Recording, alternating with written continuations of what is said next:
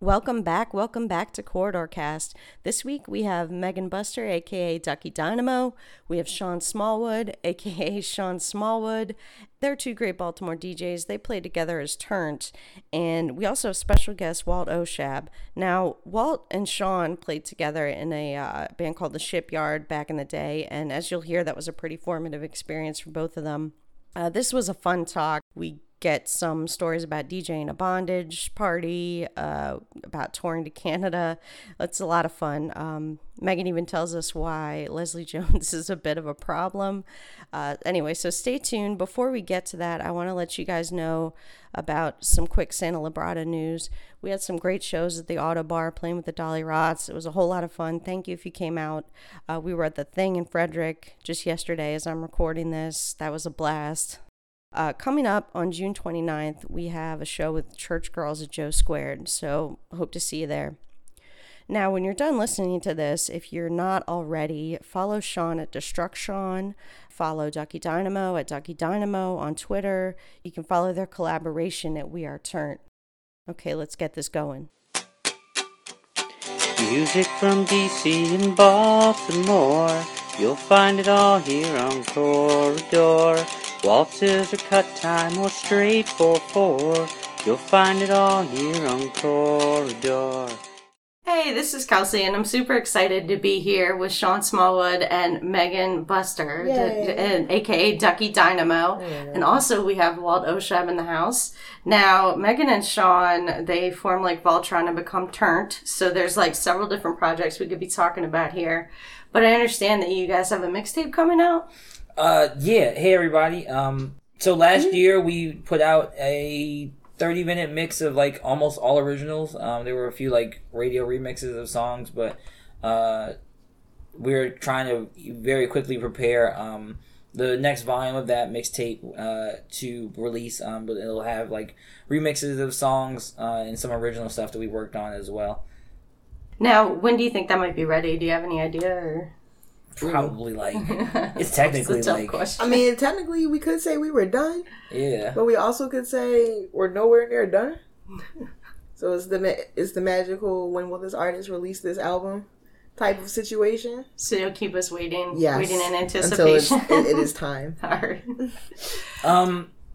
It's Megan's mostly been helming this one in terms of the construction and creation of it, which is like a learning experience. As last year I was doing more of the construction of the music and things like that within the software. We use Ableton, so she's been learning Ableton, so that's also a part of it as well. We try to always be learning things and be exploring music differently. And it gets stale if people keep hearing the same thing all the time, so by trading off that responsibility to someone else, and it'll hopefully give the music of like a just different perspective or a fresher perspective. And do you have like an idea behind the mixtape? Like, is there a theme to it? Something specific you're trying to say, or? I don't know. We grew up here, and we are fans of two different eras of club music. I'm from the what most people call like the original era of club music, where it was far more like about dicks and like party breaks, and, like DJ breaks. Whereas she comes from the era where it was more about like dancing. Sure. And it was a little bit more melodic, so it tries to be something that someone from those periods of time can listen to, and they'd be like, "Whoa, this is like the music I grew up with, but it's being made like right now." Now, I have Walt here because you and Walt have quite a bit of history going back, and I wanted to talk about how being in the band, The Shipyard, back in the day kind of affected what you guys are all doing now. So we were talking earlier about like things you learned being in a band that carry on to DJing. So like, what are some of the things you learned that you kind of rely on when you're DJing? The first and foremost thing that I've tried to take with me throughout music since I first met Walt was that every show was a practice and every practice was a show. We would go to his house and we would play our set 2 or 3 times in a row, straightforward. And he always taught us and drilled into us that you did this that way when you went to the program, there would kind of be no surprises. There's no way virtually for like anything crazy to happen to you because you're only doing what you were doing in your house. You know, there's nothing extra that's going to be happening right now. And that's the most important thing that I think I took away from it all. I think the one thing that I've learned also all these years later is how fluid and music truly is. I remember I used to get frustrated at times when Walt would be like, no, this isn't right. And I'd be like, what the fuck? Well, you know, we've been in here for like 8 hours. You know, like that doesn't make any sense to me. But now, you know, almost a decade later, or if not a decade later, like I do truly get it. And that has come from meeting artists from around the world who all of them have their own way of working. And just being taught to understand that concept that everyone is different and, you know, there is time involved in it. Nothing happens overnight. You know, we sat in his house for I think a year and a half before we even thought about going outside, and then that took us, you know, even a little bit more time to achieve that goal. So, you know, it's patience. Yeah, and you know, DJing for me, I don't know much about DJing, but it seems like pretty solitary. But you guys seem pretty collaborative with other folks. Like, who do you partner with, and how does that like manifest itself? Well, we collaborate kind of with it is almost anybody who is around and willing to join the mission sort of thing. It comes collaborative because, at least for me, is what became an artist, or what is an artist, or however you want to sort that. You work from everybody else. And the thing about DJing is, and it is the same as when you're in a band, when you're performing for people, that's kind of how you create what you are. When you're in a band, you're performing the thing you made. You practice with your band, you did it, you go on stage, you do it, and either they like it or they don't. It kind of, at a point in time, isn't your job to force them to like it, because it is your art and your product. So hopefully the shit you made is good. When you're a DJ, though, it is primarily your job to make sure that the people enjoy whatever it is you're putting out, whatever it is you're doing. So you do have to cultivate something that's specifically you. Like, you could give me, him, and like 3 other DJs we know a set of 50 songs. The same 50 songs. Like, you have to go and now DJ, you know, a 20-minute set with these 50 songs. Every single one of us will play it differently. That is kind of the thing that as a DJ you can get from other DJs, because we do have this job to go stand and entertain this party. We will, but everyone will use a different formula. We'll get there. Everyone will use a different style and everything. Even the way they physically actually do it will change. And being able to work with different artists first to see how, you know, that goes, and even to then have to share a stage or a bill with them, that all of it rubs off on you in some kind of way. It's just the issue of how much do you choose to let it rub off on you, and then are you stealing somebody's style, or are you learning another way to do something? So that's kind of, I guess, where, you know, that comes in. And skill goes out the window there too, because then it doesn't matter if you're working with somebody who's been DJing for decades or somebody who just bought their first controller last week. They still have their own, you know, situation of how they choose to do stuff. So helping them learn, and then you learning from them, I guess that's kind of like how that works out. Okay. And how did you guys get started? Like, when did you know that this is something you wanted to do? Start what? I guess performing at, you know, either with, because I know you play bass as well, so either playing bass or So here's how this works for me. Here's the Ducky backstory. I started playing music a long time ago. Mm-hmm. It was funny. It wasn't until I started DJing, and this is, the DJ Ducky is about 2 years old now. Maybe a year and a half, but we'll say maybe 2, something like that. And I mean that in the sense of, since I've been outside performing as a DJ. So that's about 2 years old. But I realized in this journey how long I've actually been playing music. And I've literally been playing music, like, kind of since I could read. I've always been playing instruments. My father, you know, he had a lot of, you know, music stuff. So he taught me, you know, things when I was little, clarinet, blah, blah, blah. And then getting into, I used to play violin in the orchestra in school. So I had that. Is that what you started on, violin? Technically, I started playing clarinet. Oh, okay. You want to be super, keyboards and clarinet was first. But the first instrument I picked was the violin. It would have been drums, but my parents, we lived in an apartment, and my mom was like, absolutely not. And I was like, but it's a drum pad thing. And she was like, absolutely not. So I never got to be a drummer. So, you know, the next thing was I got to play that. And I still can. And I think part of the reason I forgot about it and kind of don't think about that as a route is because it wasn't school.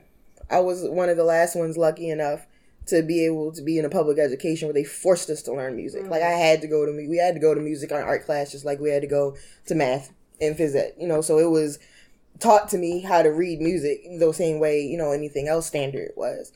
And a lot of us take that for granted, I've learned, because that's not the case anymore at all. And it really does feel like I was one of the last classes to learn that, because almost everybody I know now, they're like, what? No, I've never had music class. I've never been able to do that. So time goes on, blah, blah, blah. And when I graduated high school, I ended up playing bass because I was into it. And I was like, no, I want to learn a damn instrument. I want to do something.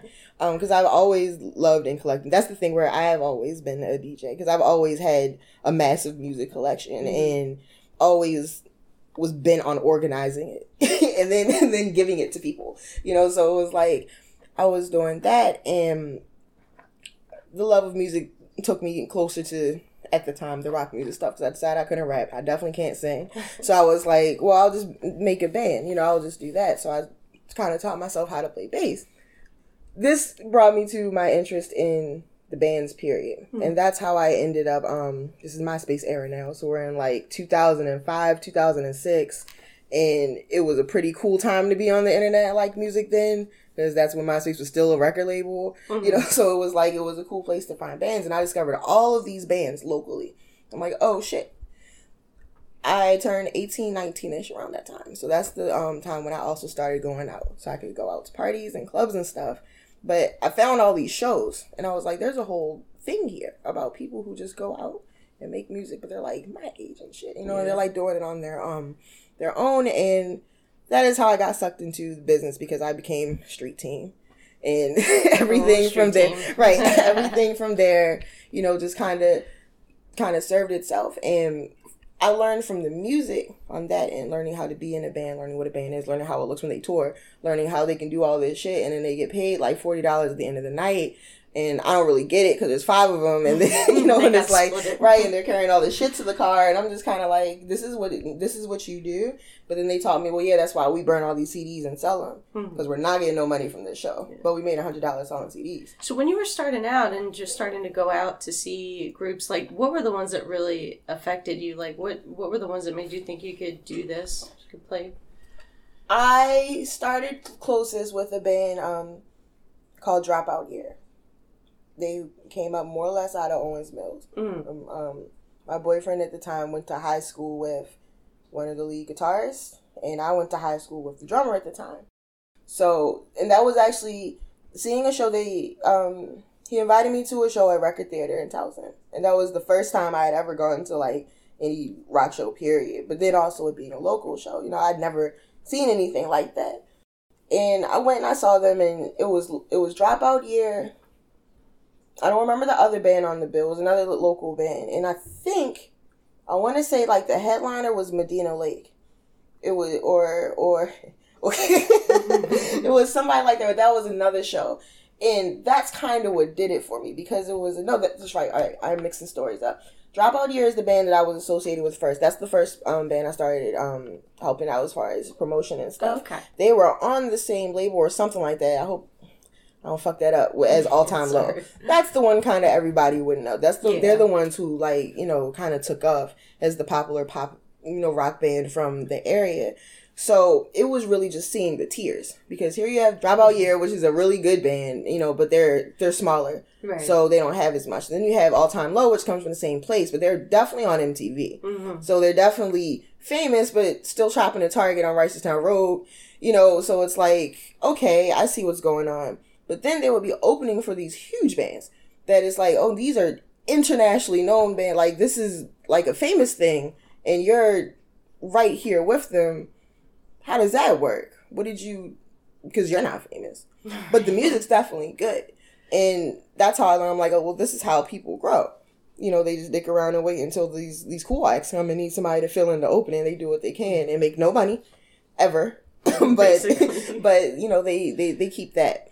And I guess like what Sean was saying, as far as his involvement in the band, y'all knew that's kind of what taught the basics of that. I had that on the other end, just literally watching it and supporting it though, because my job was to tell people about the show, and then I'd sit and wait like, wow, you do all this work, and no one sees that and no one understands that part, but this is the only way to do it. And then eventually, as you see, you know, bands turn into bands. Some of them can make it, some of them can't. But again, there's still people roaming around off that same stuff from 10 years ago who are still somehow making that same money. That's All Time Low. Mm-hmm. They like just did a thing a couple of years ago, but they literally just started, you know, in the same like shitty locations everyone else did. Yeah. But it's kind of hard to tell who's going to take off and who's not. There's so much up to chance. Yeah. And so do you want to talk about how you started? When did you realize you wanted to get involved with music? I answered an ad on Craigslist that was looking for a drummer in a stoner rock band, and literally the two people that I'm sitting in the room with right now were the two people who I also met that day, and that was like 10 years ago. And I don't know, I was very fortunate, I think, to meet you guys, and you guys were very supportive of that concept and of learning something new, because music it wasn't entirely new to me. Much like as Megan was saying, you know, we all had the elementary school, you know, playing on the recorder, playing clarinet, you know, and to then be involved, like I said, with people who, and you know, I learned everything I know about music from being in that attic. Mm-hmm. Like I learned, you know, basic music theory. I learned kind of how to count, which I still don't really know how to do. Counting's super hard. Yeah, it's true. I learned the most important musical lesson of watch your band leader. Yeah, and just watch for the changes. It's like if he looks at you strangely, you probably overcount. Yeah, you're probably fucking this up. But no, you know that's where it all started for me, and even DJing. About 7 or 8 years ago, some friends came to me and they were like, you know, we know you're about to have a kid. You can have this equipment. You can sell it for, you know, your kid. You know, and I was just like, well, that seems stupid, because what if somebody comes into town and they need to use it for a performance? You know, or you don't have to rent anything. You don't have to bring anything with you. It'll just be here. And people found out that, you know, we had the equipment, and they started asking us to play, and it's been that situation ever since. You know, and I used to say all the time, I was like, you know, I was happy that Walt just called me every week, because in my mind I always knew that someone doesn't have to call you. You know, that for whatever reason, whether it's on their end and personally they may not want to do it anymore, or they may even not just want you to do it anymore, but you might not get called back. So, you know, you just be appreciative that you got the call. You go and you play your music, and you kind of go from there. I guess even before that, though, for about the decade prior to me meeting Walt, I hung out with a rap thing called Spank Rock, which is based out of Philadelphia. He had 2 DJs. There was a producer. He did the vocals. I toured with them a little bit, mostly doing like logistics stuff, driving. Making sure, you know, like, you get a phone call at 3 a.m. and they're like, we missed the plane from LA because we were on the Jimmy Kimmel show too long, you know, and it's like, you know, so now you have to call the label, get the credit card, you have to wake up people, get the credit card information, call the airline, see if you can get the flight changed. If you can't get the flight changed, okay, so what's the next ticket out, or where can I send them to get them here? Because the problem is, yes, they missed the plane, yes, it's going to cost them more money, but they have a show the very next day in another market, and they're already now under 12 hours away from being in their space.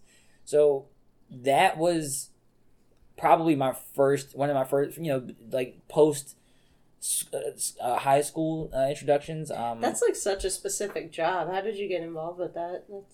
Being a guy with the internet, because one of the things I've noticed over the course of the past 15 years or so is that art has been moving into a digital realm, and that is a demographic of people that are more or less troglodytes. They know very, very little about technology. You know, you can sit an artist down in front of a computer, and they may know how to make art on that computer, but they may not have any concept of what that computer actually does. Mm-hmm. Like in terms of, you know, getting bookings and things like that, or no, just how to cut it on. A computer might as well be modern day magic to some people. You know, I know people. To me, buying a computer and taking it out of the box and sitting it on your desk is the equivalent of taking a bowl and putting chicken blood, bones, and some fur in it, and looking at it, and be like, "Make this happen." Like, you know, we're gonna make some magic happen here. And I know people who buy computers. It's magic time. I know people who buy computers and have replicated this experience. They just take the shit out of the box and put it on their table, and they're like, wait for the magic to happen. And I'm like, that's not how that works. That's not how any of this works. But shit, that made me lose my train of thought. But I don't know though. But you know, for me though, music, that job, it was just about knowing how to use a computer, knowing how to use the internet. You know, knowing where to go find cheap plane tickets at. You know, understanding how to pull information up back from the internet, because this was almost 20 years ago. So it wasn't smartphone land, you know. And I remember, because they used to always want me to come on the road with them, and I used to tell them, if I'm on the road, I cannot possibly do what I'm doing right now, because I would have needed a smartphone. Yeah. And this like, even Palm Pilots were still like not really, there was no smartphone back then. There was no iPhone, you know, so there was no sitting in the airport and being able to, oh yeah, I'm about to find this flight right now. You know, no, it was crack your laptop out. We needed to have some real internet in here, and it needs to be real internet though, not dial-up, not DSL. Like, I need, like, you know, actual internet so that I can pull this information down. So that's kind of where that came from. The Sankofa Drum and Dance Theater. Spank Rock's from Baltimore. The Sankofa Drum and Dance Theater is also, he would use classically trained African drummers and dancers as a part of his live performance.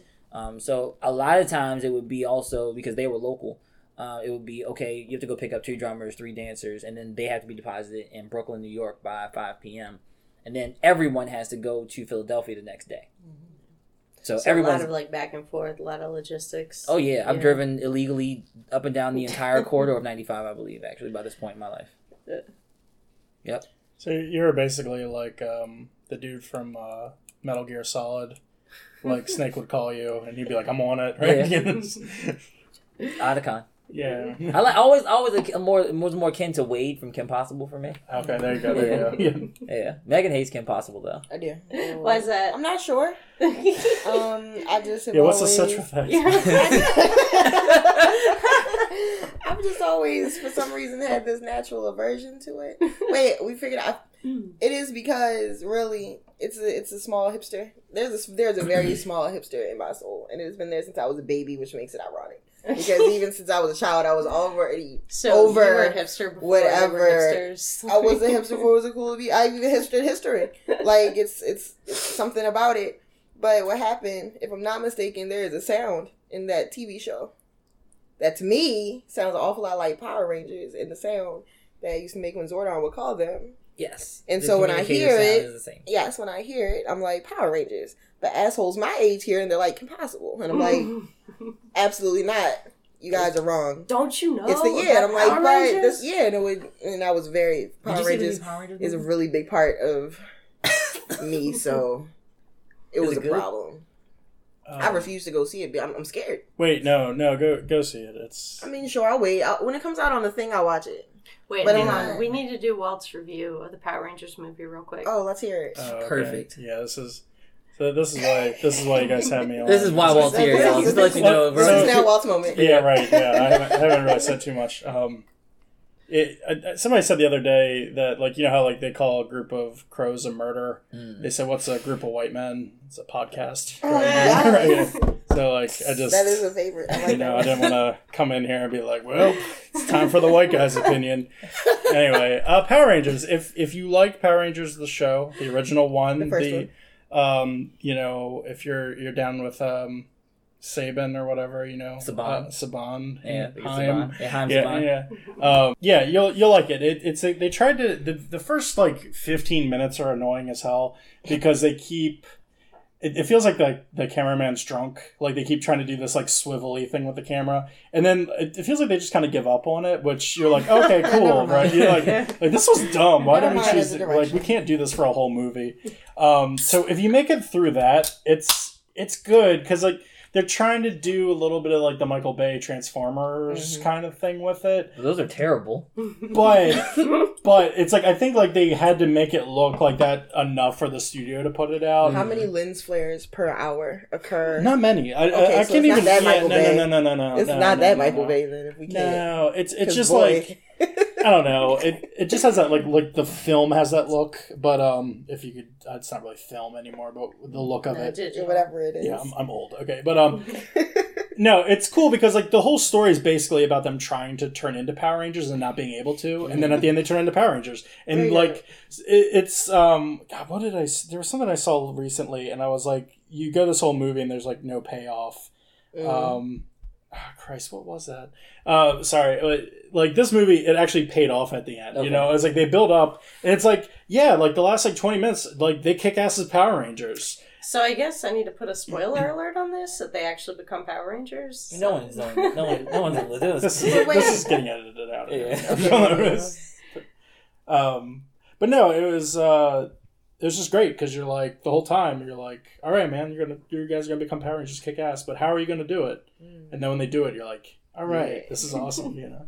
So and it's just hokey enough. Like there's enough cheese in it. I think, like. See it. It's don't be afraid. But does it justify the 6 sequels that are coming now or some shit? Oh my gosh! They were like, there's 6 more of these, fam. Yeah, actually, I tell you what, the kid who plays the Blue Ranger is awesome, and he's the only reason that like if you took him out of it, the movie would be garbage. So the fact that he was in it and made it, you're like, okay, no, I'll watch the second one because then the second movie hopefully is them kicking ass as Power Rangers, right? Because this one is like, are they going to kick ass as Power Rangers? Yes. All right, now they're kicking ass as Power Rangers. This is awesome. Let's continue. Yeah, right. To get here, but and then the next one, like let's kick some ass for 2 hours now instead of like 20 minutes, you know, but. Oh, Ghostbusters, the new Ghostbusters. Oh yeah, no, fuck that movie. No, because if you took the third act off of that movie, it's not a bad movie. It's really good. And then as soon as the third act hits, and it's like, okay, here's the big bad. Oh wait, we didn't develop the big bad. Oh, these monsters don't feel threatening. Oh, there's no people running around New York, so no one's in danger. Oh, they're doing a conga line or something. Like it's just. You know, it's kind of like, oh, here we're going to make a reference to something we did earlier in the movie that we didn't really develop much, so you don't have that much attachment to it, but it's supposed to be a big laugh, so you can tell this movie's been chopped to death. Oh, well, you know. But, like, the first 2/3 of it are fine. They're great, you know. I don't know. I couldn't get into it. Yeah. I couldn't get into it. I remember watching. It was one of those that felt forced things again. Yeah, the characters. Like y'all had to do. Like you felt like you had to do it. And then the gender reversal was super. That's forced. what felt super forced about it. I don't know. Like everyone. It was like an alternate universe where those 4 people are women. Makes total sense. Mm-hmm. However, it was almost like they became caricatures of themselves. Exactly. Like that one girl that's on Saturday Night Live. Well, the 2 girls are on Saturday Night Live. Kristen Wiig and then. Leslie? Yeah. No. Well, I guess 3 of them. So 3 of them. It's 3 people. It's basically Saturday Night Live and Melissa McCarthy hosts an episode of Ghostbusters. Yeah, Saturday Night. Yeah, exactly. That may be why it sucked. That's probably it. That might be what it was. That was actually a 5-minute Saturday Night Live sketch. And somebody was like, "Wait, stretched out. Let's do this whole." They came up with that when Melissa McCarthy hosted because I think Melissa McCarthy's funny. They're all funny. I think. I didn't think she was funny until recently, and I think it's the roles that she was taking, and her Sean Spicer is fucking amazing. Yeah. Yeah, that was the thing, because, I've only, recently come around to liking her, because, for a long time, I hated anything she did, you know? And I was so happy, because, when I saw the announcement, I was like, Leslie Jones... Hell yeah. You know, Kate McKinnon? Hell yeah. Kristen Wiig? Hell yeah. Melissa McCarthy? No! Why? You know. I hate Leslie Jones. Yeah. Oh, really? Yeah. Yeah. I mean...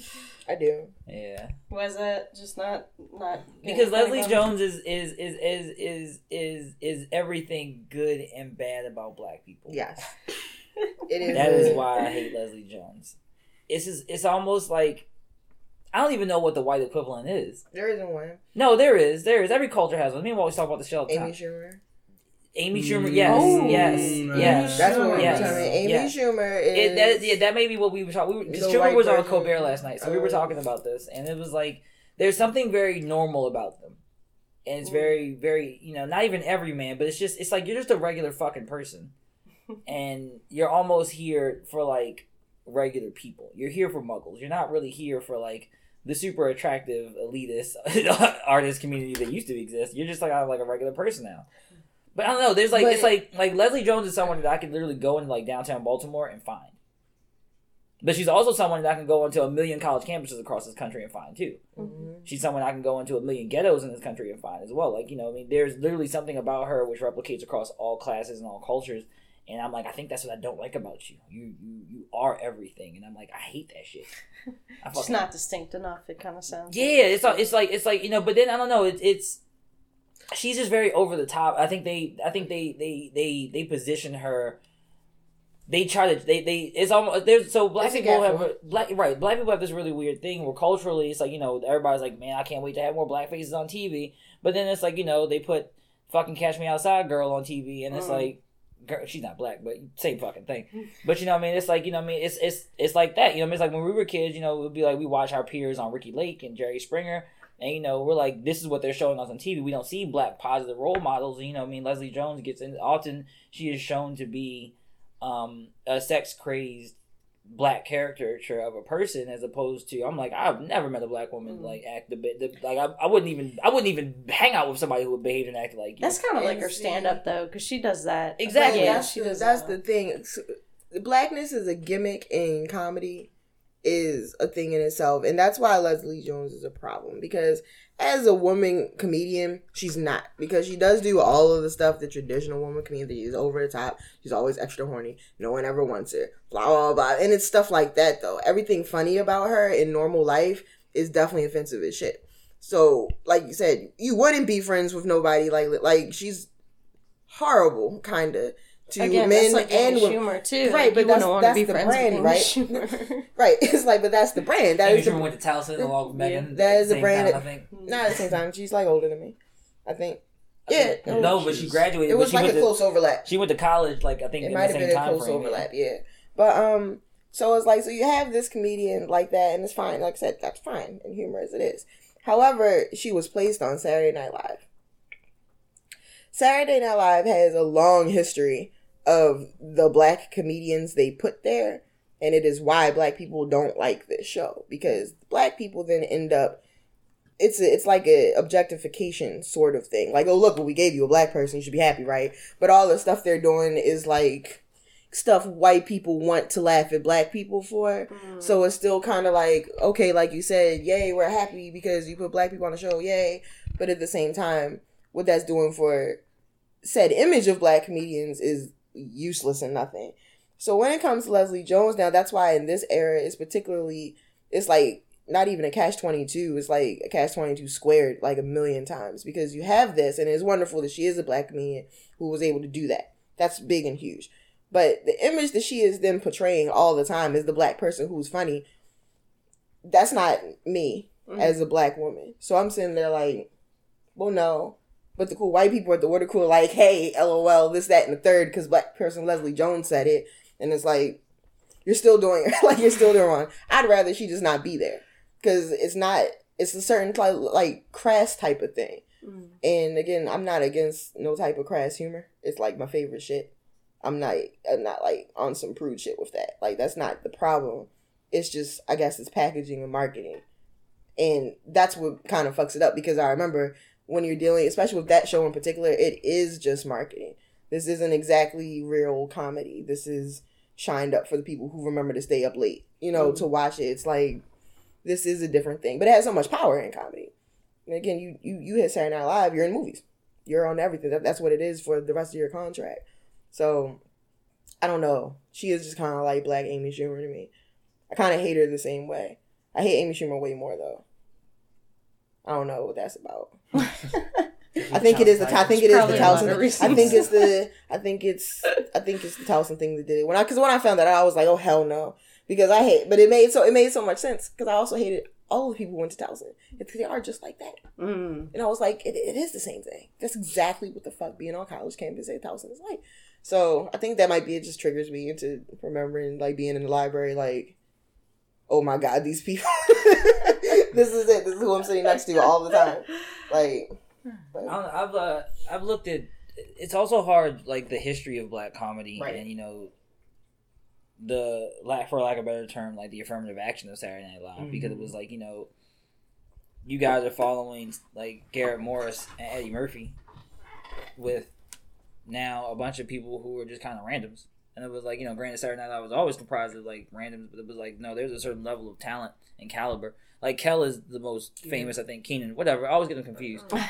They're the same person to me. But Jesus Christ. One of them has meltdowns in churches about Orange Soda now, and one of them is on Saturday Night Live. There's a huge difference, and that's exactly why that happened, though. This is true. But also, Nick Cannon. Remember, Nick Cannon is the third one of those two that everyone always forgets about. Nick Cannon was on Good Burger? Nick Cannon was not on Good Burger, but back when Nickelodeon was doing that, and because important to remember, all that was child Saturday Night Live. Right. That was just where it was the exact same program. They just had it for the kid actors instead. So Keenan, you could get slimed into all that too, couldn't you? I'm sorry? Couldn't you get slimed on that show? No, that wasn't a slimy show. Mm-hmm. That was only sketch comedy, but there were other ones. Okay. But so for Keenan and Kel, they've gotten their start basically out of that. Again, another thing, there was a skit that turned into a movie. It turned into a whole thing. But when they were doing that, it was like Keenan and Kel, the person they lived with was Nick Cannon. Nick Cannon was also involved in Nickelodeon, but he came later and he wasn't on he wasn't on any of the all that staff. He came doing something else on Nickelodeon. I don't remember what his first thing was, but the three of them lived together. Like they were like us and shit in his stuff. It was Keenan Kel. It was Keenan Kel that, and just so they were kind of inseparable, and it was kind of a whole thing, and that is part of what caused issues as they moved forward, because we obviously know where Nick Cannon went. People love to hate him, but Nick Cannon's the man. He ended up like damn near owning, Nickelodeon. Mm-hmm. Keenan ended up disappearing for a while, but ended up cool because within some years he ended up back on Saturday Night Live. He went to Disney Road. Yeah, he did. Mighty Ducks too. Right. He turned to an actor. Yeah, that was really what pushed him away from, in my opinion, that whole situation, was when he was in Mighty Ducks too, and the other one wasn't. And I was like, whoa. Kel, right? Kel, though. I think that. Yeah, I was like, I think that band just broke up. Kel, like, that's more or less kind of it, because Kel did not seek such luck, and he had the trap of being relegated to Who Loves Orange Soda, even still. So he kind of got stuck doing the. He's a buffoon though. Sort of, yeah. The other one wasn't really the buffoon. The other one was supposed to be like the straight-laced one. And he just ended up doing the comedy shows at Bowling Alley route instead, kind of. And it fucked him up. But they end up getting like this whole fight and shit. And then that's why they're not... And that apparently is the reason why there's never been all that reunion and all that. Because Keenan's like, I do not fuck with him. I don't want to be near him at all. And Kel's just kind of like, I'm just poor.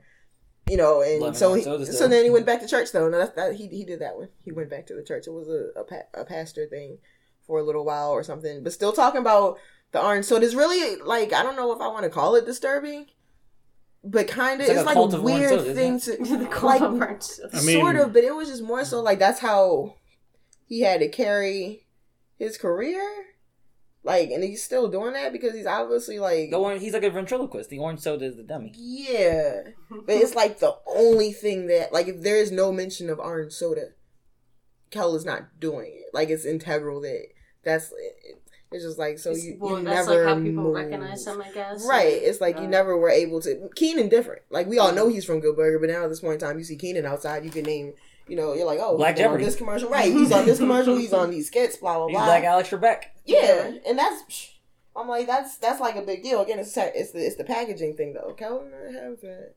So, all that. Well, I think if you go back and look at Keenan and Kel, at the time, Kel was the one that kids thought was funny, right? Like, Keenan kind of, like... He went the fat route. He was just the fat one. Yeah, and he was a straight man, like Sean was saying. Exactly. Yeah, and I think you can... Because you can put a straight man in anything, right? And that's the thing that Saturday Night Live writers talk about, is say that, like, they often lean on writing the words, Keenan reacts. And that's the punchline, just him making a face at something, you know what I mean? So that's kind of a universal skill, whereas Kel... kind of was stuck. You can read scripts. Doing orange soda and, the Welcome to Good Burger. Which is a white stoner character, basically. You know what I mean? But I made that. Which is kind of what he made that last time we watched it. But that's kind of what he's Spicoli. He's Spicoli. Right, but that's everything of Nickelodeon. Nickelodeon is inherently, or inherently was this white thing. Mm-hmm. And it's it's so, I don't know, it's very fascinating to consider like children's programming and what we were all exposed to, but I know for a fact, I don't think I've ever seen anything racist on Nickelodeon or even anything remotely close to a caricature of racism. But whereas on Cartoon Network, you see that shit like all day. On Boomerang, you see it all day long. Because, you know, but it was very interesting to think about. Say what you mean, because they showed Looney Tunes back then. That was like almost a good... Nickelodeon didn't show... Yes, they did. Let's not do it. Nickelodeon didn't show Looney Tunes. Yes, they did. You say person thought David the Gnome came on PBS. Listen to me. Well, no, I confirmed that it did come on MPT. It just primarily, what you were talking about, came on Nick Jr. David the Gnome came on cable. Yes, it came on Nick Jr., but it also had a... Pinwheel came on PBS. Yes, that's true, too. That's also true. But... Did y'all know that we pay for PBS out of our taxes? I think everybody knows that, Sean. Yeah. I just learned this shit. All right? What does the P stand for? Come on, bro. I thought they got the money from the fucking the telethons, man. All right. Okay. Well, yeah. I mean, they that's did. a part. Part of it. So then, you know what I mean? So they were like, Trump's gonna cut off PBS. I'm like, cut that shit off. I want that shit to my fucking taxes. Well, it doesn't matter because they don't show. I got kids and they don't fucking watch PBS. When they stopped showing freaking Sesame Street, I was like, oh, it's a wrap. Like, I don't ever need. Yeah, Sesame Street got bought by HBO. Yeah, it's probably the death knell right there. Yeah, seriously, that happened like 4 years ago now or some shit. I was like, and Downton Abbey's also gone off air. Oh yeah, fuck that.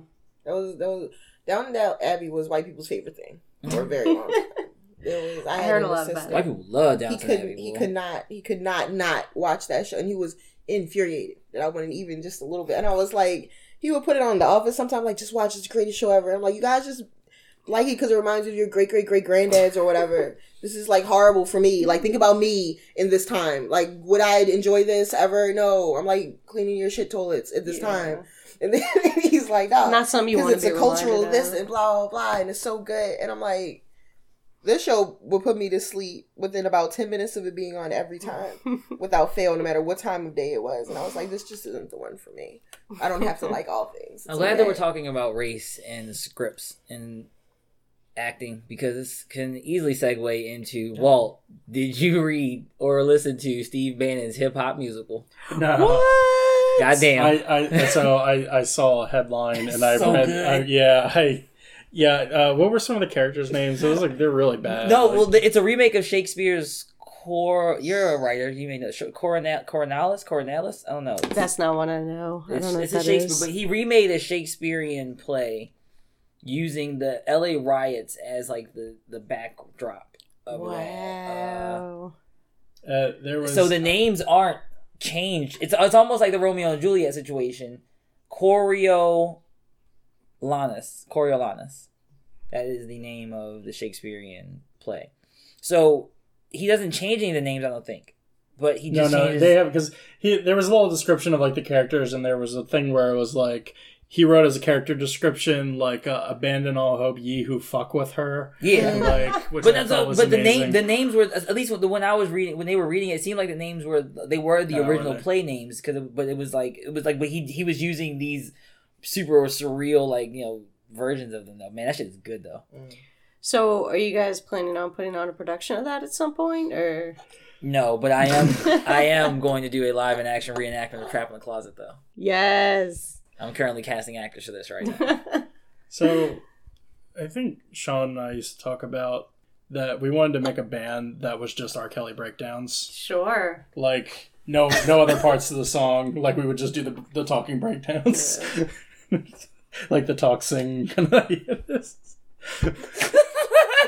That's a quality idea. Yeah. Just like picture your night, you roll up, right?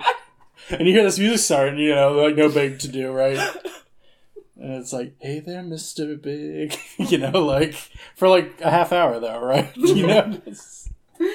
I think it'll work. Yeah. Yeah. We had a lot of really, really good ideas back in those days though. We were gonna name a band Kevin. Yeah, we're gonna name our band Kevin. That's right. We also had the name. But it wasn't pronounced Kevin. No, it was like you say it for several bars. Yeah, it was like Kevin. But we couldn't figure out how to write that. Yeah. So. Just a lot of eyes, yeah. I guess. All right, so that was a nice digression. What It'll all be edited out. Oh hell no, that's staying in there. So what? If you haven't seriously guys, if you haven't listened to the Steve Bannon thing, I implore you to. Yeah. It's a good quality 20 minutes. Your eyebrows will raise a Yeah. couple of times. Like, One of the black women, when I she was believe it. reading it, she said she had to stop and she said, "I'm sorry. I've never read anything like this ever in my life." And that was an amazing moment to me because this woman was an actress. And these were serious actors too. This was like people of stage and film. So these were not people who had, were unfamiliar with prose and ancient literature and a myriad forms of writing. So for her in 2017 to say, "I have never read anything like this, and we should be speaking like this more," I was like, yes. I'm sampling a lot of it though. I'm gonna make a bunch of music. Do out of it. Do it. Because they say some wild shit there. I want to hear that. So, Oh, what are man. you guys working on now? What's coming up next?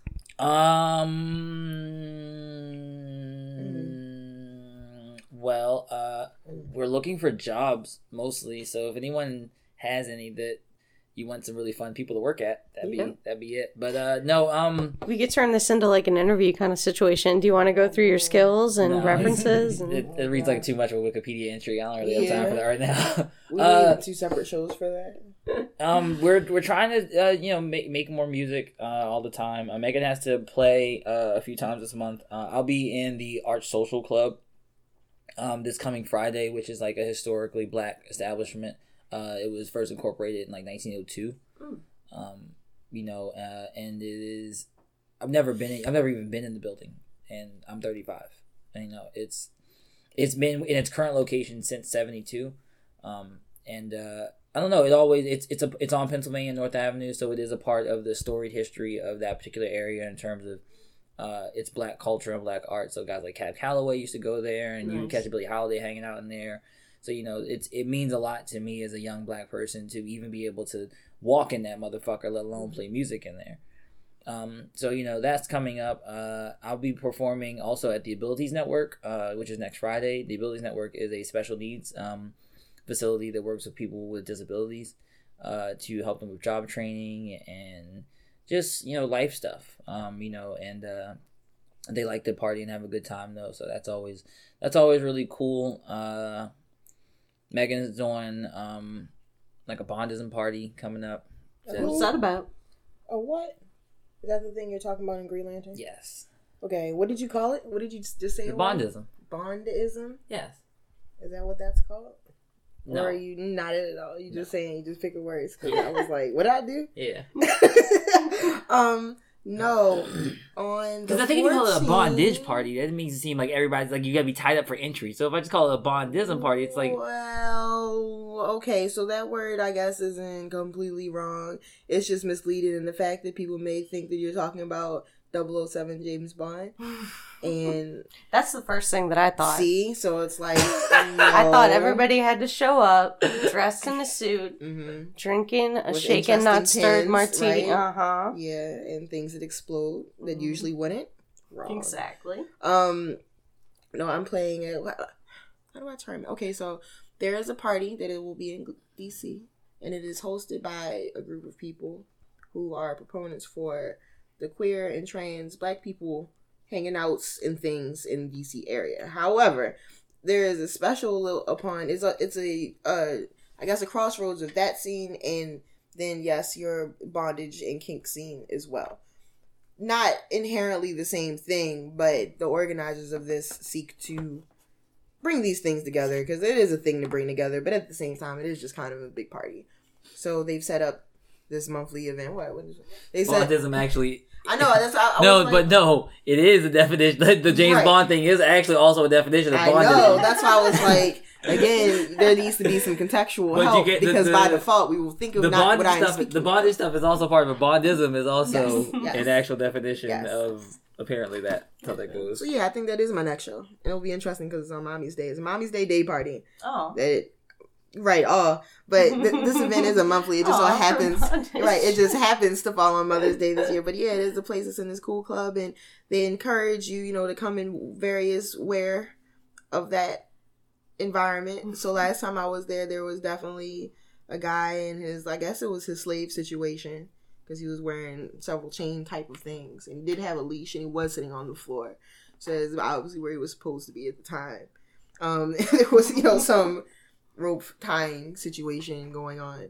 while That just seems like everybody's so much work to me, though. There's all these like buckles and things. It is a and, lot, like, but that's apparently part of the whole thing about it. Sure, because yeah. you know, if that's your slave thing, and you're putting in that work for that, that's why, you know, the slave thing is like, right, you know. I guess it's kind of like hot rodders, right? Like, you know, you put all that work into your car, you're gonna take it to the car show. You're gonna, Yeah. you're gonna, like, you're not doing this for nothing. The fuck, it's, you know, when I was, it was funny. Last time I was there, there was somebody tying rope, or whatever, and making knots. But what happened? Somebody made a knot and they couldn't get it out. Oh god. And it was like I remember because I was playing music. And I was looking at these group of 3 guys, and they were standing close together. It was like kind of darkish in there, but not really. You know, it was a club. So I saw them doing something, and I'm like, I thought they were kind of just, you know, just being around each other. But eventually, I came out the booth, and I looked at them, and they were all intensely like concentrating on something. So I'm like, the fuck is this, a book? I'm like, do you have like is there like a ceremony going on? Like what? So I went, and they were all like with this rope, and I'm like, what y'all doing? You know, it's like, well, you know, what's going on? And they're like, we're trying to get this knot out. No, what? It was really, I'm like, well, what are y'all doing? Because they weren't dancing and they weren't paying attention to anything else, but they were definitely talking to each other, and they were, so I'm like, are y'all just best friends forever? Like, is this a clique? Like, or are y'all doing something? Is it something I should be watching? Because it was that type of thing. I'm like, wait, are y'all like doing something? It was really just that somebody like kind of incorrectly did a knot, and they were trying to teach them, but the knot that was created was one of the most epic of knots, and they were really standing there for over 20 minutes, because I know, like, when I noticed them trying to get this knot out, and I'm like, well, this is what y'all do in the middle of y'all day. Y'all come out to a bar and get a couple drinks, and then make a knot that you can't get out. And this, that's your night. That's your night it was now. so much string too, because it's like, you know, rope like to tie a whole situation, and I was That's fucking hilarious. It was just like, I was like, oh, yeah, so now y'all were having Boy Scouts there. And then I thought, and I was like, this is one of them conversations that in this room, in this environment with these people, the things I'm saying won't work in the traditional way. So I'm going to just walk away. And I was like, y'all good luck with it. I'm usually good at this, but this is a different type of knot. So I'm going to just go back to the DJ booth and finish what I'm supposed to be doing in here.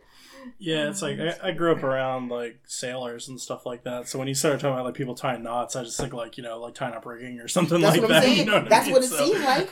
But I'm just picturing like the Gorton's fisherman there with like, you know, like a leather daddy or something like that. Like seriously, like it's such a cool thing, because it's like, I know that this event is crazy, because like I said, it is a monthly event. And it is a new monthly event. So this one's actually the 3rd or 4th one. This one's the 4th one. I played the one last month, and they were telling me that they were really bummed, and that's kind of why I'm playing it again, because not that many people came. And they were blown by this, because they were like, no, the first month, like, you couldn't, it was like shoulder to shoulder in here. And the second month, it wasn't shoulder to shoulder, but it was definitely like super, super lit the whole time. This time, just didn't, you know, just that many people didn't come. But from what they were explaining to me, they're like, this is one of those, like, it damn near more is almost like DJing like a sex party than DJing like a party. Not necessarily because of that, but just what's going on, or what, like, they imagine would go on in this if everybody came and participated. So it's always, like, interesting in these kinds of things. Yeah, because you have to watch, and then you have to learn, though. Because then in some places it's like, well, the fact that they're not dancing right now is not an insult to your DJ skills. As in some rooms, it would absolutely be an insult to your DJ skills if you were dancing. Like, if no one's dancing. And this one is like, okay, well, no one's dancing because they're busy tying each other up. Right. Or getting ready to, like, paddle somebody or something. And you don't dance through that, I guess. So it's like, well, let me just provide the soundtrack to... Whatever's happening right now. I don't know. Like, I'm just going to keep playing music and see if anybody seems upset. No one seems upset, so I must be doing a good job, okay? Before we wrap things up, I wanted to talk to you guys about playing in Baltimore versus some other areas, because Maggie, you went on tour to Canada and everything. So what was that crowd like? Man, so that crowd, specifically the Toronto people. Yeah, what was that? Because that is the furthest. Is Dallas further than Canada? We established that Canada and Texas is just like the same distance away. Yeah. So those would be the two. That's a good juxtaposition too. The two furthest away places we played from home, one is Toronto and one is Dallas, Texas. And they are almost equidistant from our origin. But so wildly different in probably every way.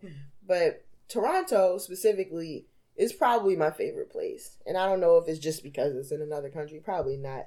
Toronto really is like nice America. It's crazy. Everyone is super, super pleasant. Like, they go out of their, even when they're mad. I witnessed a fight. Like, I witnessed like an altercation. And I swear on everything, the fight was about somebody wasn't polite to somebody else. Oh, man. And the guy was really upset that he offended these ladies. Were they like throwing punches and then saying sorry after? No, but there was a lot of I don't mean any disrespect by this, but like in the front. And it was funny because it was a bouncer. It was a bouncer arguing with like a patron. And so I'm sitting here watching this guy argue with essentially the bouncer for this restaurant that we were about to go into. And I'm looking like, wow, at Baltimore, the bouncer would have like shot him already. Like, fuck, throw him out. Like, he would like, it just would have been over. But they were having this whole long drawn out argument, and they were trying not to yell at each other. And they were trying to be really just respectful, but you could tell they're like really angry. It was like the slowest fight to watch. But then halfway through, I was like, I started actually listening to what they were arguing about, and I was like, this is an argument about being polite. It's amazing. Yeah. And I was like, it's true. It's true. This is that. But no, so we got booked up there because it was for Canadian Music Week, which is one of their big fancy music festivals. It's like apparently one of the longest running and oldest ones in the the festival itself has its own festival events, but it's something that kind of like South by, and then even like, you know, the artscape and the crap that goes on back home, it kind of melts into the city. So all of the venues and all of the clubs and all of the anywhere anybody plays music kind of has their own, this is a Canadian Music Week thing, and allow them to get tracked actually onto the real festival. Some of them don't. Well, there's a group of promoters and music folk there, and they were putting together, you know, a showcase for it. They somehow became enraptured in the idea of remembering the Underground Railroad, the great Harriet Tubman, because that is a big deal, but a bigger deal up in Canada than we may realize, because, well, it's how Black people got up there, period. Right. So the way that they, like, learn about Harriet Tubman is huge. It's kind of like the way, like, we learn about Christopher Columbus.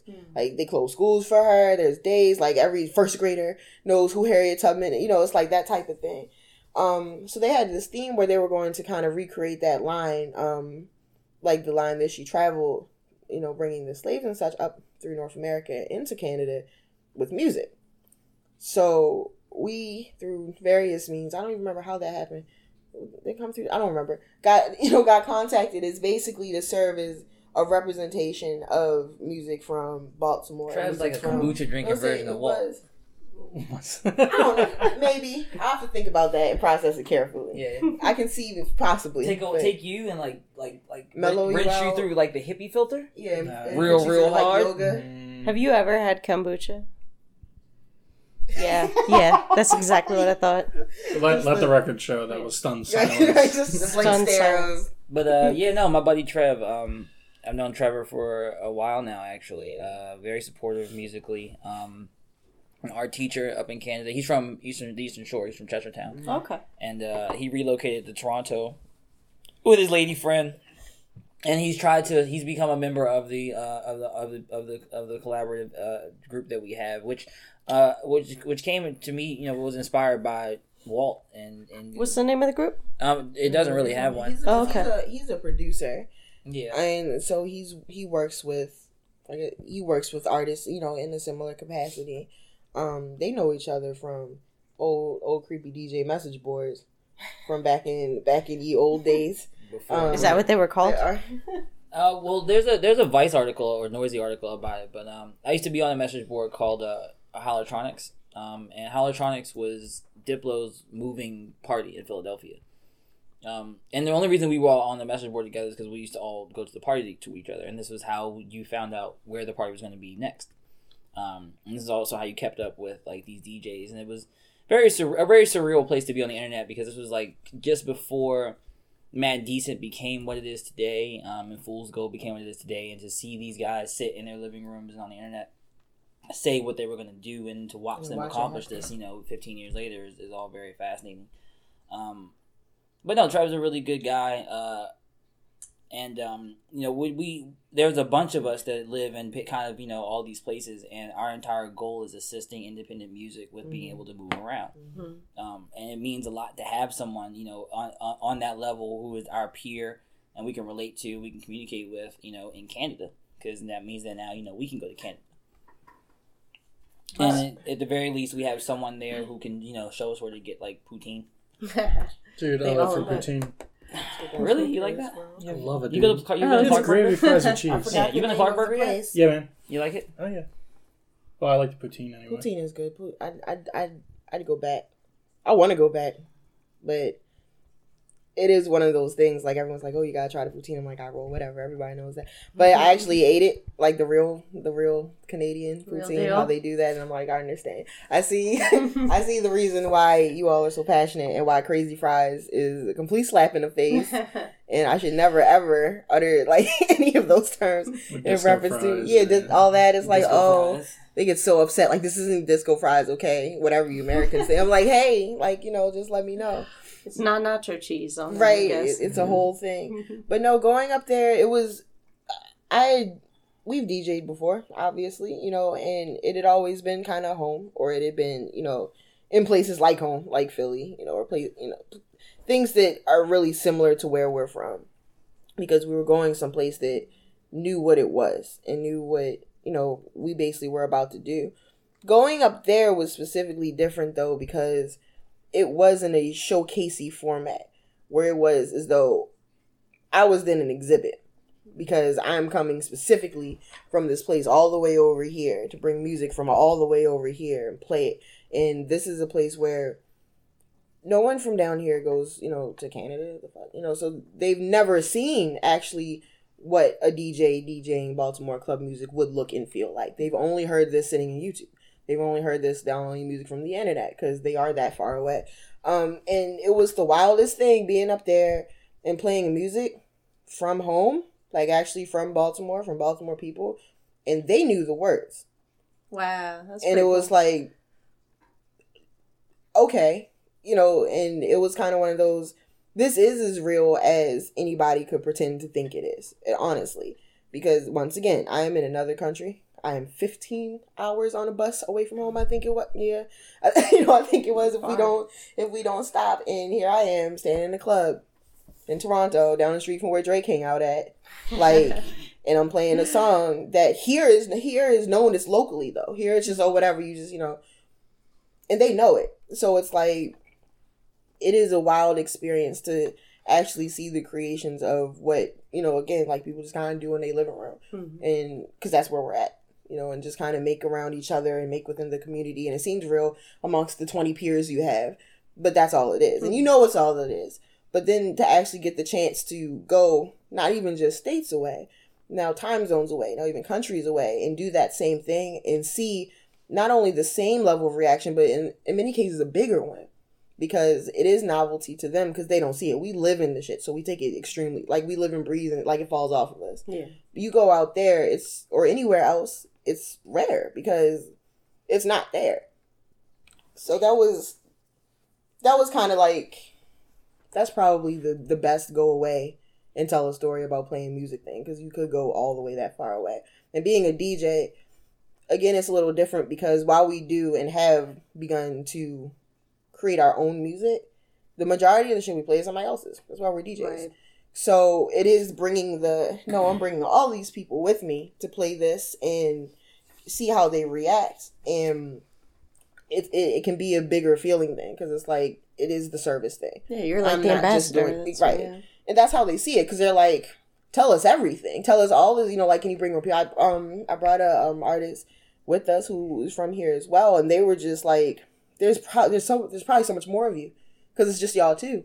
Who else? How else? When else? And it is that, like, people I met artists up there who are now like, whenever they get a chance to come down to the country, they're trying to come to Baltimore and, and play and make those same type of connections. I was mad because last week one of the girls who was on the showcase that I was with actually was in DC. Oh, really? Mm-hmm. And I was annoyed. It was the weekend I was in DC too. But it was just how, quick people had to move around or whatever. Oh, you couldn't meet up? You're saying, okay. I didn't figure out she was here until like the last day she was here. And I was like, I've been sitting right next to you this entire time and I haven't seen you since. It was about a year ago, almost to date, that... Digable Planets headline that show. Oh, nice. Oh, yeah, right. Okay, yeah. I told Megan, too. I was like, no, this is like a big deal. Like, Digable Planets is the headline of the show. She was like... That was one of the weird things about it, because like I said, how the festivals are. We know how festivals go. Right. We know how festival events go, and it's like, no, just because you booked this club the same weekend as the festival does not mean this is a festival event. So when we got booked on it, there was a couple of weeks up for me, I remember, where I was trying to determine how real of a festival event it was. And you don't want to get like a Fire Fest situation. all kinds of all kinds of situations, but being in another country, and I knew this was in a club, it was like blah blah. It was in a club restaurant, so it was like, okay, this can go in tons of different ways. But once I actually figured out what it was like, oh, okay, this is a real thing. And when I looked at we were looking at the showcase, it was a weekend full of events. Like, there was a Friday night event, and I wasn't on that one, but I got called in to last minute, like, house DJ, open it for a second. But the showcase that we were actually on was the Saturday one. But the Friday one did have, what's his name from that? Who were they? Digable Planets. It's old stuff. They care about this. That's what I'm saying. That's what I'm saying. I'm like, I know it was one of those. I know what this is, but I don't know what this is. But I now share a bill with this item. What are you doing tomorrow? Gonna see Digable Planets, or what's going on? So tomorrow night, Yep. I am teching for Method Man and Redman at Ram's Head. No, you're not. Yeah. Oh my god. And this is what my life has become. You literally just sat here and you were like, "What are you doing?" I'm like nothing really. Oh yeah, nothing. Yeah, tomorrow, no. Method Man and Redman at Ram's Head. That's That's awesome. the type of shit we forget about. Yeah. Well, like, we're not playing, we're not performing. I'm consulting. Yeah, gotcha. The promoter was like, I got a rider and it has this equipment on here, and it's pretty specific, So people are now being told around, if you need certain things to call us. But we're talking about rap music and like old rap music. But Kelsey's a huge Wu-Tang Clan fan. Yeah. Walter's also a fan of the Wu-Tang Clan, but yes. Kelsey loves the Wu-Tang Clan. I do. And, I do love me some METHOD, man. She was doing something, I think. We caught them last year for free at the Atheist Rally. Nice. Which was very surreal because there was a video about accepting Batman as your Lord and Savior. It was too much for me. I didn't really get if that was satire or it's for real. I don't care. And so I just kept watching into it either way. But I don't know if Batman's after the guy that, for the me. Wu-Tang Clan ran out, and I was like, "That's super surreal." That's amazing. Which Digable Planets, what she opened up for those guys, and I think she DJ'd for them, or he had a DJ or something like that. No, I got the DJ on his equipment though, so that's good enough. Oh, that's cool. Because they had to get the equipment for him. That was because they're the super headliners. So they went and got fancy stuff, and me being in there, I was like, well, these are here, and I'm also from this country. That was another slickest thing about it. It was, I don't know if it was the first, but it was the most substantial time when it was one of those, wait, it is like that rock star shit you see on TV, because I am on tour and I am not from here. And so y'all do have to take care of me because you brought me up here. Yeah, so it was like, no, we do have somebody who, was trying to more or less, like make sure that we were driven around like the places, and nice. There were people making sure like we got stuck there for a day. Oh, how'd that happen? Well, Bolt Bus and their website is not your friend ever. Especially when you're trying to do things quickly. And what happened was it was the last day we were supposed to be there, and it was fine. We just had to figure out how to get home. No biggie. And the reason why that was up in the air was because there was a chance that after our shows in Canada, we were going to basically stay north again and go back into New York. And because there was like a show in upstate New York like that, show schedule in Buffalo. But something like that. Buffalo Rochester is the same fucking place, more or less. But so from Toronto, that's honestly like maybe a 2-hour drive or 4-hour drive or some shit. It's really close. Yeah. So we were like, we'll kind of see how it goes. That show was like still mess, so we didn't know if we were gonna go to New York and then come back down that way, or if we would have, just ended up coming straight from Baltimore. So we let it go. As it turned out, we were too poor because you don't make no money touring. So even though we're fancy in Canada and all this shit, we're definitely the brokest people, even still. And we just are carrying around the stuff that we have and, making the connections and taking pictures and having the good times. But it was like, no, we need to take our ass back home. We're tired. And it had already been like 3 or 4 shows by then. So it was kind of, we were like, okay, we can go home for a little bit. Yeah. Because there was a second leg of the tour. And that had us going straight out to Texas. So it was like, actually not that bad of a deal maybe to sit down and show for a week. So the money, we were in Canada and it was home and we needed to secure the tickets to get home. And so I was like, fine, I just need this much money. Cool. Got it sent to us, paid for it. Bam, fine. We're hanging out. The bus is, we have to go to the bus. So we're walking to the bus. We get to the bus terminal and Megabus is like blah, blah, blah. Or both, I don't remember which one it was. It really doesn't matter. They're both awful. And because there is if ever you're wondering, and if ever you need to escape the country, for about $40, you can drive to White Marsh and get on the Megabus. And 14 hours later, you will be in Toronto. She made quote fingers, so yes. I don't know about 14 hours. It's 14 hours depending on how much traffic and how many P breaks, you have to hit. But that's about it. And you can be in Toronto. And this bus leaves every day. Same time, 9 p.m. The problem is, it was not until getting there when I'm like, here's the tickets. They're like, you're not on this. And I'm like, yes, I am. Look. And we discovered that tickets were actually purchased for the next day. Oh, no. Not this day. So I'm sitting there like, I have to go home to my country. Right. You're not, like, this isn't a, whatever, like, somebody get on the phone and do whatever. So I'm out there throwing a small tantrum on the phone with the Megabus people. And the angry bus driver lady is like, I don't give a fuck about your life. I'm taking off now. And I'm like, I'm talking to your supervisor right now. And he says, wait. But as it turned out, due to the various stops that the buses make, they were like, okay, the bus isn't full, but it's fake full later. So we can't. I was like, can you just kick us off in Philly then? The fuck? I'm like, I'm in Canada. I don't care where you leave me in my country. This is my country. So you can say the bus is full and make me get off at any of these stops. I'm way okay. I'm in America. I'm not in America here. I'm like, look, this is a passport, not a license. Yeah, no, right. I'm like, seriously. I'm like, this is a completely different situation getting caught here. But they were like, there's nothing we can do. You bought the tickets for tomorrow, so you just gotta figure out something. And it lucked out because the people we stayed in an Airbnb when we were there, and the people we stayed with loved us, and they were kind of like, we don't really even want you to go. Are you sure you can't stay a few more days anyway? So they walked us down there, and when they heard this, they're over there like, yay, you have to stay again. You're like, stuck. Right, we're like, oh, okay, I guess you win.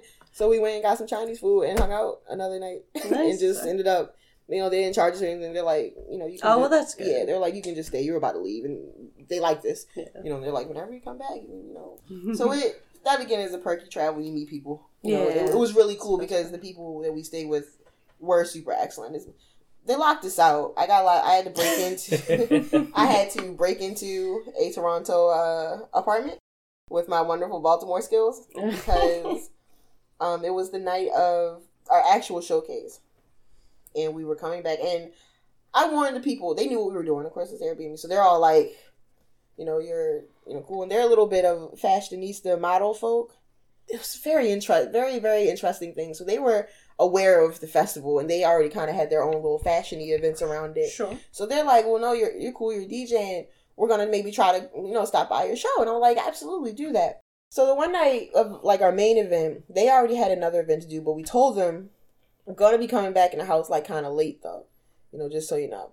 One of the red flags about this trip, because it was a good trip, but there were several mishaps that occurred.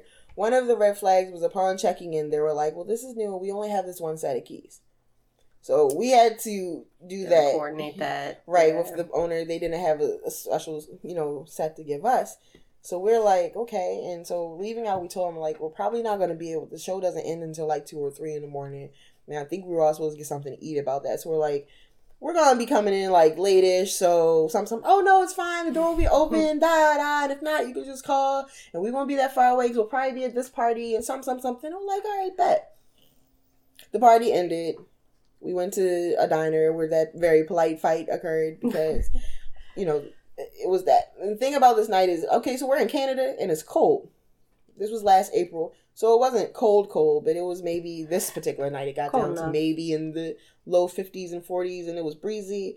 We just left this party, so we're like soaking in sweat. So being outside was an issue. Mm-hmm. And it was just like, no. So we went to eat, and we ended up getting an Uber back to the apartment. And I'm outside with Elon, who came up there with me. And it is 4 a.m. My battery has about 4% left on it on my cell phone. And we were both freezing because we're still damp, even though we sat in the diner and ate food. We're still damp and tired.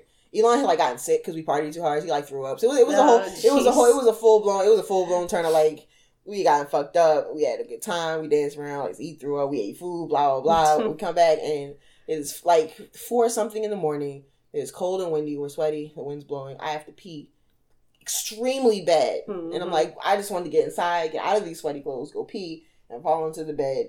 And it's going to be great. The door is locked. And I'm like,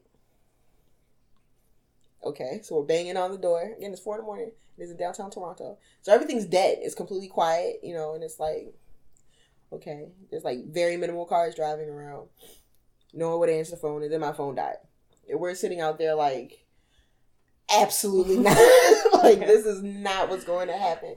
So I ended up just breaking into the door. We stood out there for maybe like 15 minutes trying to figure out, like, somebody was going to like climb up on the thing. And I was just like, screw this. Yeah. I'm about to just fuck this door up and break into this apartment. Well, you tried to do the legit thing, but then you just had to take care of business, and I was like, right? Seriously, if a cop comes, I'm going to be like, look, Canadian cop. I know it looks an awful lot like I'm breaking. Like, Mr. Mountie, sir. Right? I want them to come on like the horse or whatever. Like, I don't know if that's what the Toronto cops are. It would have been really nice. They do wear those hats, though. I did see them. They have the hat situation. I'm like, I just want it really bad to be able to, them to come and be like, look, I'm an American. Be nice to me, because no Americans are fat and dumb. But I'm really smart and I'm really nice. I'm fat. But listen, I do need to get inside of here. All my stuff is here. I'm not from here. Hell, I have an Airbnb. So I definitely had to break in the apartment and get inside. And as it turned out, the person was just inside, just super stoned. Oh, and went to sleep because they had a bad night. And that's why they didn't hear us banging at the door. And we were locked out. And that's why I was like, fuck this country. I'm going back home. I don't care how nice it is. We have to leave. Yeah. We have overstayed our welcome, and it is now time to return me to Baltimore, where it's dingy and okay. But where I learned how to break into various doors. There you go. If you imagine if you were from Baltimore, you would have been able to do that. Honestly, it would have been a whole crazy different thing if I didn't have certain type of life experiences from the wonderful city that I'm from, because we'd have been screwed. There was no way for us to contact anybody. Huh? And again, like, the city shut down, so we just would have been freezing, and I'd have like peed on myself, and it would have just been terrible until somebody came and saw us. Like, what are these black people dressed like this for? Just in a pile of mess on the street in Toronto. I don't know. I want to kind of wrap it up, let you guys go, but I do want to ask before we wrap it up. So when you're out in Philly, when you're in Toronto, when you're in Texas, when you come back to Baltimore, what's special about the place to you? I mean, aside from it being your home, like. It's a good question. It's become really hard to think about because I have been able to go to other places and experience the people and the environment, and when I do come home, I'm like, why am I coming back here? You know, because it's a dark time now. That's the problem with it, because my initial answer to that would have been, well, it's home. You know, it is just I know where everything is, and it's kind of like, oh, everything still as I left it. You know, like, I can still walk around blind and know, you know, where it is. But these past couple of years have, especially with the work that we do, because we have decided to take it upon ourselves to be involved with a lot of it. There are so many issues just involved with just being a resident of Baltimore, period. But then never mind if you're a black resident. Never mind if you're a black woman. Never mind if you're a black queer. But never mind if you're black. Like, everything just adds up on top of each other. So it's more exhausting now than not sometimes. Right. And even though as soon as I leave, I'm kind of pressed to come back home because, like, I'm not home. You know, it's always something. It's like coming back, now it has its own host of issues that's just like, oh, yeah. It's just, like, more kind of like a list of things to do. that's what's different. And I guess that's like the purpose of it, because it's like we feel like it's our job to do that, not just as a cute thing to do. And it's also not so easy then as a, oh, well, screw it, I can just leave and never deal with this again either. There's a reason we haven't yet. I guess that's kind of what it is. Like, because there are, through this, opportunities that we could have been gone. You know, he says it all the time. Like, he, through somebody, knows somebody who we could be in France right now. Honestly. If it was a passport and a plane ticket paid for already, he could be there living just... And, you know, all of us have those capabilities. There's friends in Atlanta, there's friends in Philly, New York, everywhere. Sure. That we could call right now, like, yo, can we come be there for a month with you? And people be like, okay, I'm excited. And we never see this shit again. But there's still something enough about it that it's like an ownership thing. It's like, nah, we come home because we have to come home, and this is what it is. And it's inherent Baltimore in this period is what's different about it. There is nothing like coming home and you're on the bus and you see like the stupid ass Natty Bow sign coming up that part of, you know, 95, or you see the like the stadiums if you come up the other direction. It's like, that's just, there is nowhere that looks like that. There is nowhere that smells like this. Ew. You know, it's like, it's just so many things. It's like, this is what this is, and this is what's missing from these other places. All right, Sean, Megan, Walt, thank you guys so much. This is a lot of fun. Thank Hope to you. see you guys soon.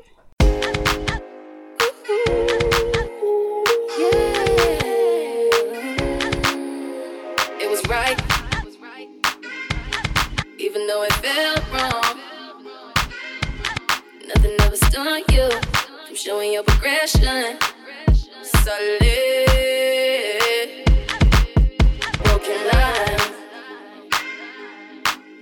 driving backwards, making all the wrong turns, saying all the wrong words, dodging angels. Oh, let's not be alone. Let's not be alone. Let's be one. Oh, let's not be alone. Empty thoughts fill the room. Breathe for me and I'll breathe for you. Let's be selfish, selfish. I just see the liquor start fancy. Currency exchange looking fancy. If them money dirt, make it dance. 25 carats cost a mansion. Gold rose poppers outstanding. Came from the concrete, take a chance. Pop gold ace like a Zanny. I just need a blessing from your family. Broken lights. Ain't no love without us. It will die. Roses turn into